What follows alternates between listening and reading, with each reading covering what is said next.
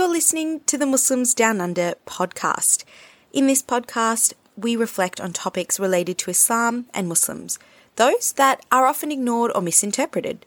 Open your mind to understand what unites us and become mates with Muslims. Experience discrimination, religion, and contemporary and relevant topics. Muslim women in Islam modern day pursuit for and happiness. raised in Australia wearing extremist a ideas.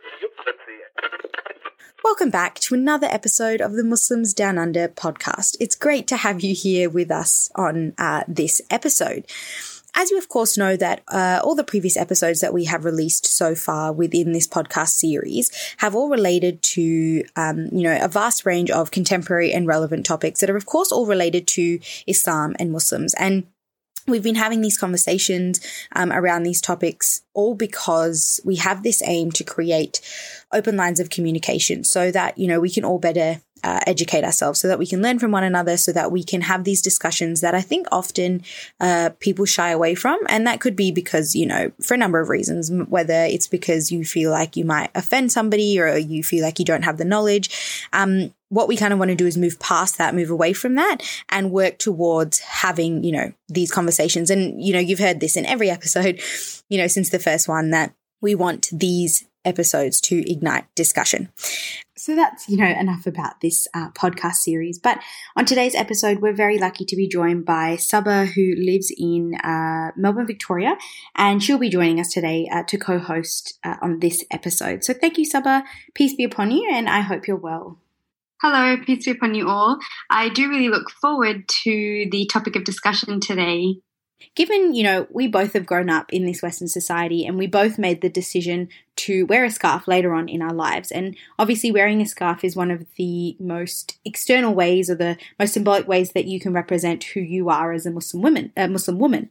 And this conversation around Muslim women in Islam is one that we actually have often. And I think it's an important topic of conversation that we have today because for some reason, when we talk about Muslim women, it's always followed by the notion that Muslim women are oppressed or they're somehow unequal to men or they're inferior to men. And I feel, and I think you're going to have the same thought here, is that this is a really common thought and it's something that I think we have an obligation to address because this isn't actually the case when it comes to Muslim women. I really agree with that statement. I mean, this has to be one of the biggest phenomena of this century. Born and raised in Australia, wearing a scarf has been a progression for me. And although I've mostly had a very positive experience, just recently a report was published by the Charles Sturt University, and they found that Muslim women who wore a headscarf were most at risk of Islamophobic abuse in Australia. And in response to this, I have had people ask whether these statistics are true and whether I've ever experienced such incidents. And common questions that come along with wearing a headscarf are ones that I'm almost certain that every woman who wears a scarf has been asked before. And firstly, why do you even wear the scarf? And then you get the usual, aren't you hot? And then the misguided questions, isn't it oppressive? Doesn't it limit what you can do in life? And from this, we can see that there is an ever apparent issue today. And as we were mentioning before, it's because of the lack of understanding and the misconceptions that arise around this topic. And so, we do need to address these concerns that everyday people in Australia have. And we're asking, are they valid? And I think that the questions that they have are most definitely valid and important for us to discuss, but the concerns that they have are not. Yeah, and this common misconception that Muslim women have no rights or are subjugated is really far from the truth. I think before we actually jump into discussing the rights that Islam has empowered women with and the fact that the idea that people have about women in Islam, I think it's really important we actually define the concept of equality. So what does being equal mean? And why do women in this present day society feel that they actually have to compete with men in order to be considered equal? Okay, so that's a good point that you make. Gender equality, first and foremost, is a basic human right, and that's something that we all need to understand, and we need to understand well. In essence, it's the foundation really to this entire phenomena. And in terms of gender equality, are we talking about absolute equality? If we are, then we need to be clear that that many, perhaps all, in fact, atheists, secularists, and feminists don't actually propose absolute equality of genders, as they concede that the two genders need to be treated differently in at least some life activities. And if we take sports for as an example, if absolute equality was a goal in sport, we would be having tournaments with men and women playing together or against each other. And we know that this isn't the case. And in fact, there are tests often done to ensure that there is no inequality by having a man pretending to be a woman playing in a given sport. And so here, equality would be defined as women playing against women in order to have a level playing field. Now, had equality been absolute, the need for such tests would not even exist. And the pure existence of these tests show us that we agree that nature has given men and women different tendencies, aptitudes, different strengths, and different personalities. And if we take a look at a more specific example, again within the realm of sports, this is physical strength. And I think it would be wrong to say that all men are stronger than women. But it would be correct to say that men in general are stronger than women, given that the term strength here we're referring to is physiological muscular strength and not other kinds of strength like dealing with trauma, surviving illness, where women in fact are stronger. And hence, if men entered into sports competitions against women, they would have an unfair advantage. Okay, so I think from all of this, what we can understand is that the issue isn't actually then one of gender equality in the absolute sense. Instead, it's an issue of gender equality in the best sense. Okay, so what does this mean exactly? I think it starts by acknowledging that each gender does in fact have its own strengths and weaknesses, and these may or may not overlap. Now, in certain respects, one gender may have an advantage over the other, but then in other respects, we have to acknowledge that the other gender has the advantage. I was recently just doing some reading on this to try and better understand this concept myself, and I came across something that a psychiatrist, Dr. Neil Burton, had written, and basically this is how he put it. He said that biological advantages and disadvantages are more or less equally distributed between the sexes, yet in spite of these differences, God has actually declared in the Holy Quran that, "But whoso does good works, whether male or female, and is a believer, shall enter heaven, and shall not be wronged even as much as the little hollow in the back of a date stone." And I think to understand this, what it means is that as far as one's spirituality and relationship with God is concerned, there is indeed absolute equality between the genders. Okay, so what we can take away from this is that Islam has actually recognized this concept of equality. Yeah, exactly. Islam recognizes and emphasizes that while men and women have these physical differences, which whether you abide by religion or you don't, that I think is irrefutable, but in Islam, men and women enjoy absolute spiritual equality from God. Islam is a balanced religion. Whilst Islam clearly establishes that men and women are equal, it does recognize that they're not identical, and I think that's the difference that we need to understand. God has created men and women with unique physiological and psychological attributes. So if we put that in simpler terms, in Islam, these differences are embraced as vital components to a healthy family and to healthy community structures, as each individual is contributing their own distinctive talents to society. And now if we open up the Quran, nowhere in it does it state that one gender is superior to the other. And this is a very important statement that society often seems to forget about. I completely agree with you. The Holy Quran makes it clear that the sole basis for superiority over any person isn't about their talents or their color. It's just piety and righteousness, not gender, not color, not nationality. The only basis for superiority is piety and righteousness. In the Holy Quran, it actually says, "O mankind, we created you from a single pair of a male and a female and made you into nations and tribes so that you may know each other. Verily, the most honoured of you in the sight of Allah is the one who is the most righteous of you." Take a moment to just think about that verse. We acknowledge that the rights, roles, and responsibilities of women are evenly balanced with those of men, but they are not necessarily the same. As Islam has granted individual identities to men and women, a constant comparison between the two is absolutely futile. Each plays a unique role. This is a balanced role, and their role is played in a manner to mutually uphold social morality and societal balance. To further emphasize what you've just mentioned there, we know that women play essential roles in the formation of society, and the many roles which a woman plays throughout her life in her capacity as a daughter, a wife, a mother, and a friend must take into account the fact that far from being the passive, oppressed victim of this popular stereotype, women, and for that matter the Muslim woman, is seen to be a whole person with a valid contribution to make at every level.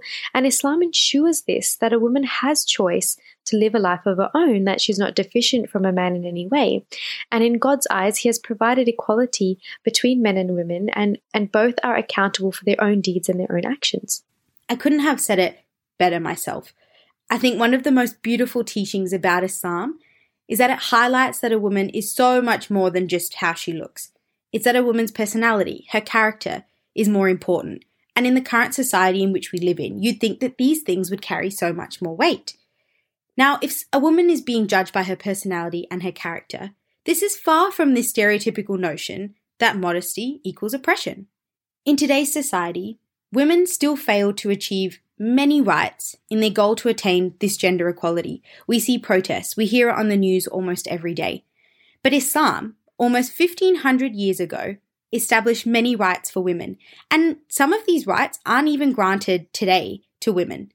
Whether it's attaining an education, whether it's having a say in life decisions like marriage or finance, Islam has ensured that rights in all aspects are granted equitably.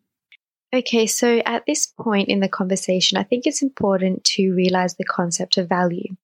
And what is the meaning of having true value, and are Muslim women really valued?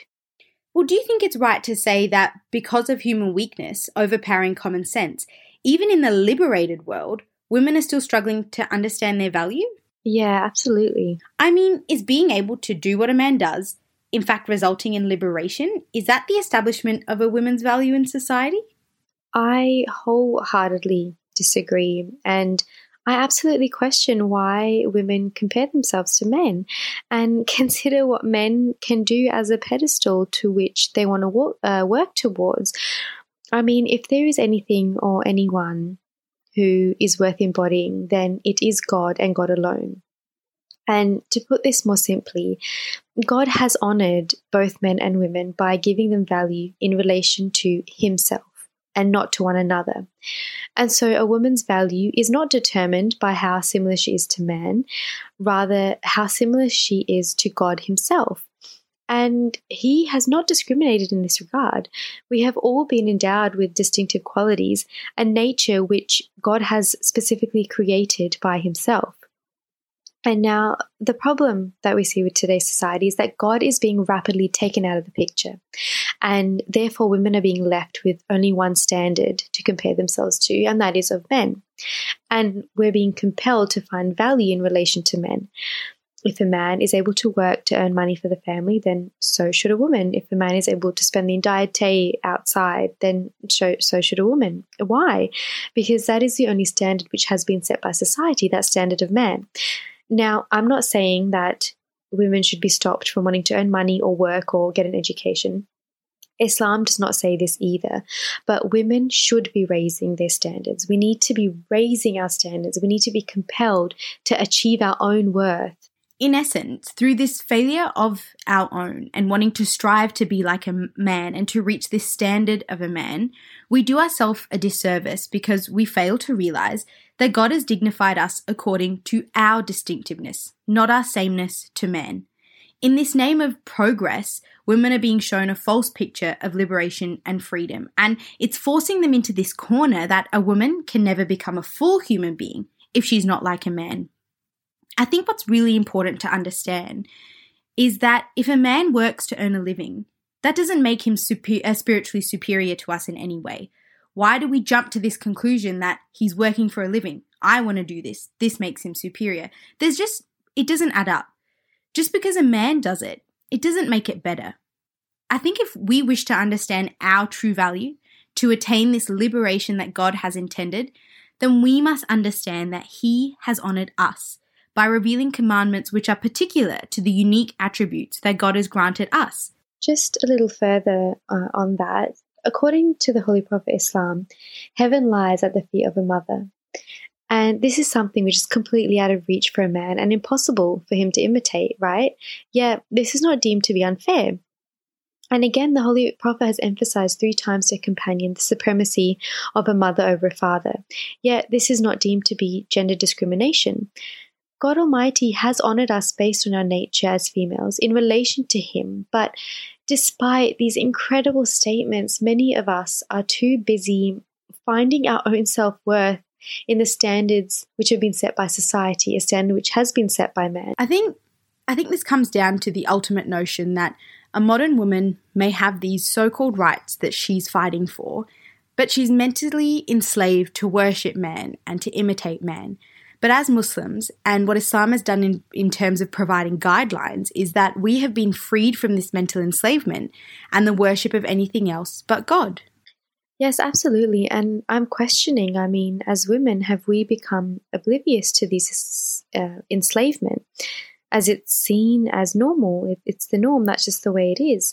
However, if we look at His Holiness Hazrat Mirza Masroor Ahmad, may Allah be pleased with him, who is the 5th Caliph of the promised Messiah of this age, he actually states about this that any rights granted to women in recent times have been the result of necessity, rather than any deep desire for progress, and also as a means for men to fulfill their own selfish desires. What I think is incumbent upon us to remember is that Islam is a way of life. It holds the guidelines to living a life of purpose and, of most importance, attaining closeness to God. And this is what you were touching on before.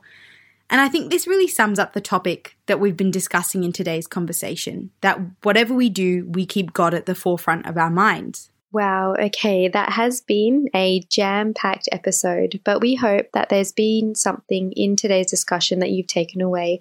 Maybe a question you had has been clarified, or you've learned something new, and we would love for you to pay it forward and educate friends and family with this newfound knowledge.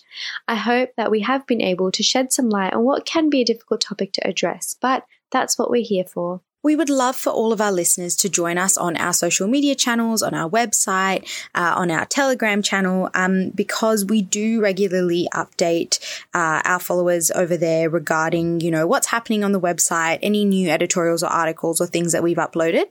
If you would like to join us on a social media platform, you can find us on Twitter, Facebook, on Instagram, on YouTube at MuslimsDWN_, and you can also sign up on our website, which is www.muslimsdownunder.com. So, of course, over there you can ask any questions that you might have, any suggestions you might have for future episodes. Hop onto any of those channels and definitely let us know. Until then, peace be upon you all, and we hope you'll join us on the next episode of the Muslims Down Under podcast.